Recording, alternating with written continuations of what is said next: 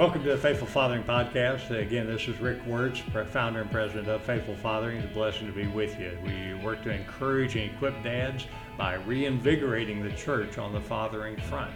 And so we're here to encourage and equip you this Father's Day month, my favorite month of the year, June. And we're not just going to recognize it as a day. It's a Hallmark holiday, but it's really a charge to all of us dads to step up as the dad we're called to be and the dad that the next generation certainly needs to see. So we're going to charge you to engage that godly generation by starting a fathering movement in your home, in your church, and in your surrounding community. So we'd like to introduce a dear friend, Otto. I'm sorry. It's all right, man.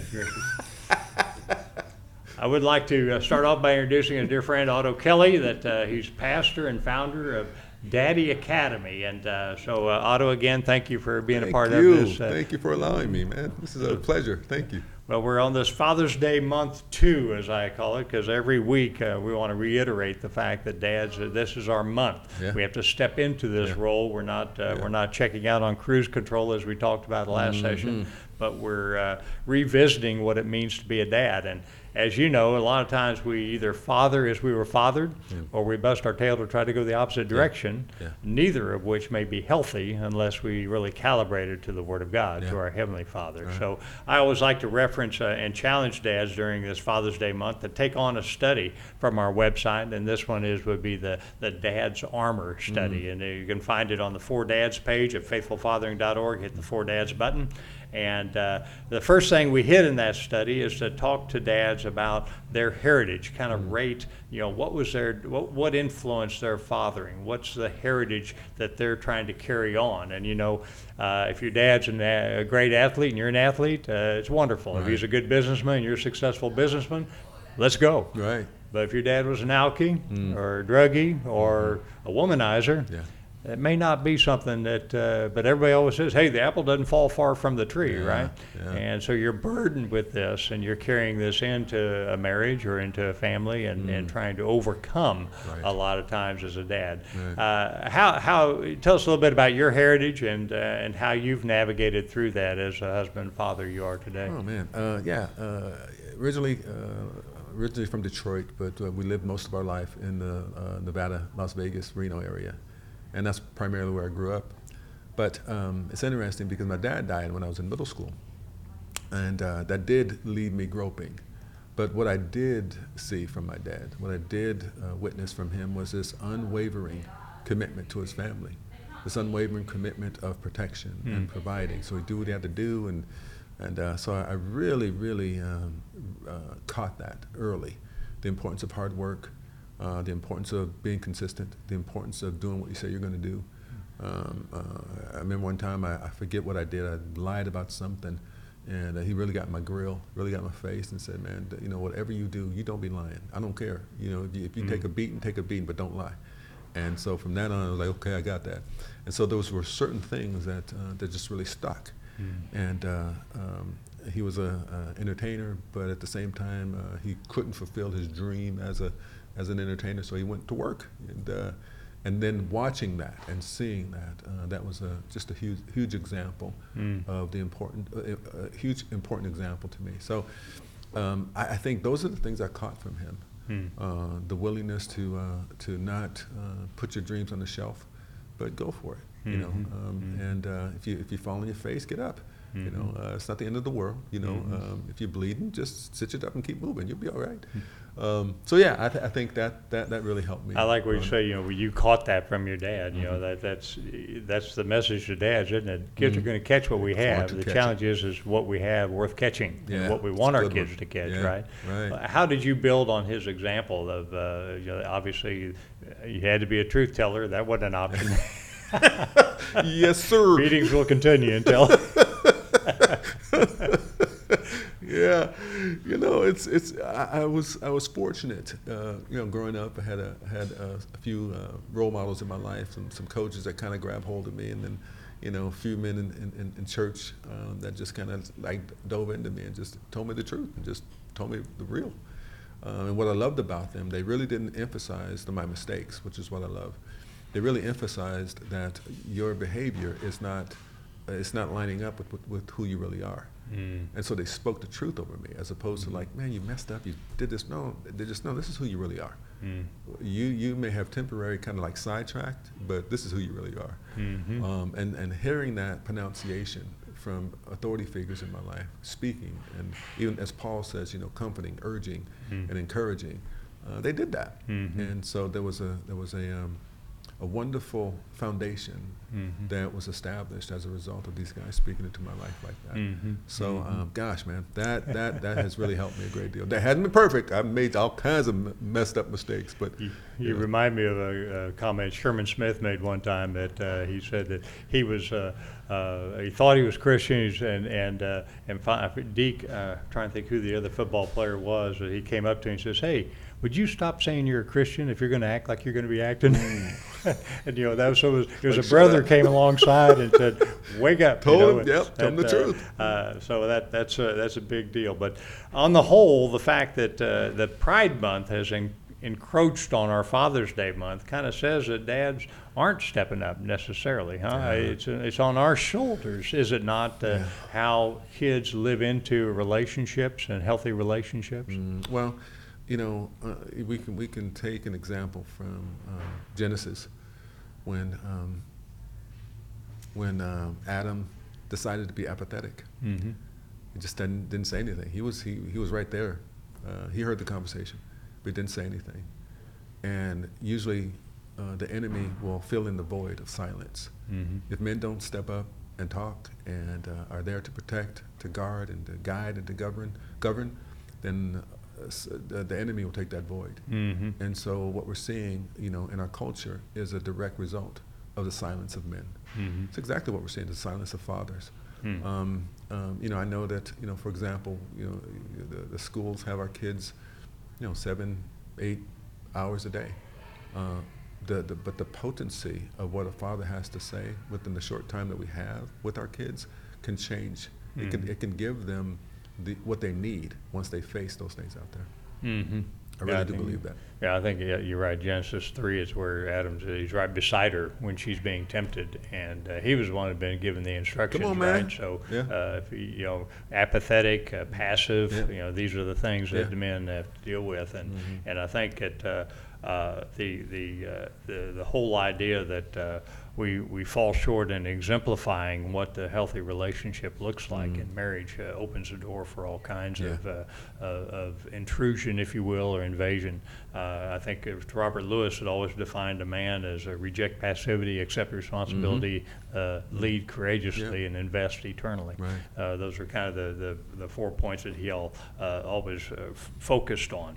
But the shortfalls in I mean, I grew up in a with father figures in my life as well, and different perspectives on what relationship would even look like. And I feel like today it's like everything sexual has been abdicated to the schools. Everything spiritual has been abdicated to the churches. So what would your encouragement be to dads to say, you know, hey, you know, don't let go of this. This is there to complement what happens in the home, not supplement, right? You know, as mentioned before, I had the pleasure of being with Juvenile Services, like I said, for about 11 years. But it's amazing to me how our young ones are desiring, you know, information from father figures. They're desiring it. It's not, you know, as I did this curriculum, I did research with a lot of ladies, young ladies, both in Crisis Pregnancy Center and ladies who had been caught up in sex trafficking. And it was 4 things that they said that they desperately needed from a father figure at particular times of their life. And that was provision, it was protection, it was presence, and praise. Those 4 things, and it culminated. And as a result of that, because they didn't receive those at that certain periods of time in their life, they went out and sought. And as a result of seeking those things, they were willing to give up certain vestures of their body as a result. So I guess my point is that we I think fathers have allowed the culture to underestimate their importance. The culture has somehow just deceived brothers and deceived men into believing that their say so or what they have to say is immaterial. But Right. that's such a lie. Absolutely far. You know, man. You know, Man. Houston is the home of strip clubs, not unlike other areas of the country. Yeah. But I know of one. There's a story of one strip club owner that they got out of the business, and he talked about how they groom and recruit girls, and so they'll go to high school proms. You know what the first question they ask the young lady? What's your relationship with your dad? Yeah. And if that opens the door, then they go beyond there. So the dads don't ever underestimate Oh the my power of the gosh. father. There's a reason he shares the moniker father with us, isn't there? Mhm. You know, but you're right. Culture is absolutely attacking not only fathers but God's design for relationship. You know, His design is that we're as men we're called by Paul in 2 Corinthians to demolish arguments and every pretension that sets itself up against the knowledge of God. We take captive every thought to make it obedient to Christ, and we will be ready to punish every act of disobedience once your obedience is complete. But so dads need to stand firm against the culture to demolish those arguments. But the tendency indeed is to do that through judgment and condescension. We're not really engaging Right. in dialogue that Right. may help someone that's confused. Yeah. Yeah, I think, sometimes when men don't know what to say, they won't say anything. But the mere presence of a guy, I'm telling you, I've just seen this over and over again in my life. The mere presence of men opening their mouths and saying a few things, they don't say a whole bunch, but just the bass in your voice and your presence changes the atmosphere. And again, I believe that we have the enemy of our soul has tried over time to have men believe that they're immaterial, that they're not, it doesn't matter. When like you were talking about, it's completely the opposite, man. When we show up in droves, things happen. So I think it's just helping men recognize the authority that they have and the magnitude of how they can change an atmosphere when they show up. Just think, okay, what we got 80% of football fans, men, right? So just think if men didn't show up at these games, what it would be like. That's my point. It changes the atmosphere. And just think what would happen if droves of men show up to places that are contrary to our convictions. Man, oh my gosh. Absolutely. Oh my gosh, the whole atmosphere would change. Has there been a situation where you've run into someone that has a completely different perspective on healthy relationship than yourself? How would you encourage a man to, whether it's living out of wedlock, living together as a couple, or an alternative lifestyle? How do you engage and respect their perspective without embracing the situation? I think it's, for me, I've learned that I respect you as a person. But I can't accept certain things. But that doesn't mean that I don't love you or respect you or have concern for you. When I make them out to be beneath me, or I'm all right and you're wrong, then that immediately causes rebellion to take place. True. And so, but what I've learned is that when we take the love route, now hear my heart, I'm not saying that we condone. Right. Because I just can't do that, condone. Right. What I'm saying is that I don't know that person's lifestyle. I don't know that person's upbringing. And usually what happens is and I used to do the same thing, I judge people by their actions and did not know their life. And so I'm just looking at their behavior and judging that. But for example, when I was at the center, I didn't know what these young ladies had gone through. So the important thing for me was to love them. And when we loved them, then they began to make decisions that were good decisions. They didn't go down the road of termination, not because I didn't tell them, but because I loved on them, and because of that, and had a staff that loved on them. So my point is, I don't think that we should shy away at all. I don't think we should do that. But but I do think that we should take into consideration someone's life and what they've gone through, because we just don't know. We do a lot more through relationship than we can Oh, come on, condescension man. or And anything else. that has changed everything. Sure. It just changed everything. Sure, So, and that I think that's a great point. And like you say, it's like Jesus and the adulteress, right? come on, He said, man. "Hey, I judge you neither, but go and sin no more." Come on, But girl. now you know what's going on. Then now we Right. make some headway. But Right. the challenge this Father's Day month is for dads to take a good look in the mirror, as I said, in our heritage and what have you, but and lead family discussions on God's design, because I think this a lot of times is not happening. I think George Barna did a survey years ago that said even families in church, 9 out of 10 do not have any spiritual discussions between Sundays. That's convicting. So our charge to dads this month is to talk about God's design. Genesis 1:27. So God created mankind in His own image, the image of God. He created them, male and female. He created them. So there's two genders. God's word will defend itself, right? Yeah, and I think I think that most of the time, and again, guys, I could be out there, but most of the time we think as men or as Christians or as believers that we have to have all the answers, and we don't have to have all the answers. All we have to do is be in a position to be able to allow God to speak through us to provide the help, Right. and provide a perspective that perhaps they haven't thought about before. Because what happens is we see how the argument comes at us, and we're thinking that in our own intelligence or in our own thought process that we can debate them out of what they're. You and I changed when we followed God as a result of Him changing our hearts, not our heads. Once He changed our hearts, and when, at least my experience, when individuals see the Lord, when they really see Him, when they really hear Him, it changes everything. It just does. And so I just believe that men really need to be in a position to allow God to live and love through them, and have confidence in that. Right. And again, don't back down at all. Yeah. But I think, and maybe I'm just, like I said, I'm just Well, weird. you're absolutely. This is what I experienced. My daughter's in musical theater, so there are a lot of alternative lifestyles, and I never argued against that. I just I tried to build relationships with those young men and what have you in the theater. But I would always go to the Word of God. Yeah. That there are two genders.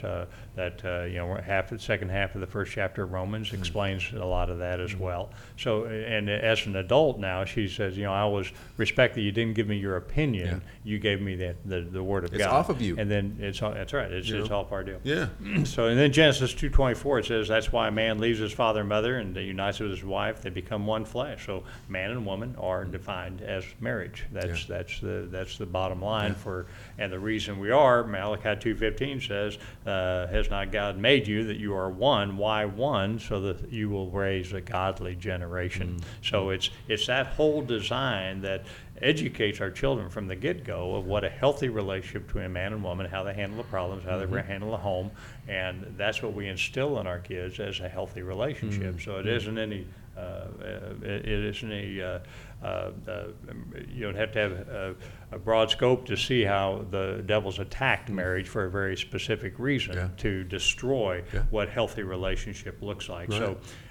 Was a standard conveyed in family during your formative years? Your mother and father, they have a solid marriage. How was their relationship during your formative if I can years? remember, I think they were married for 29 years, and my dad died when he was young. I'm talking like 46, 47, something like that. Sorry.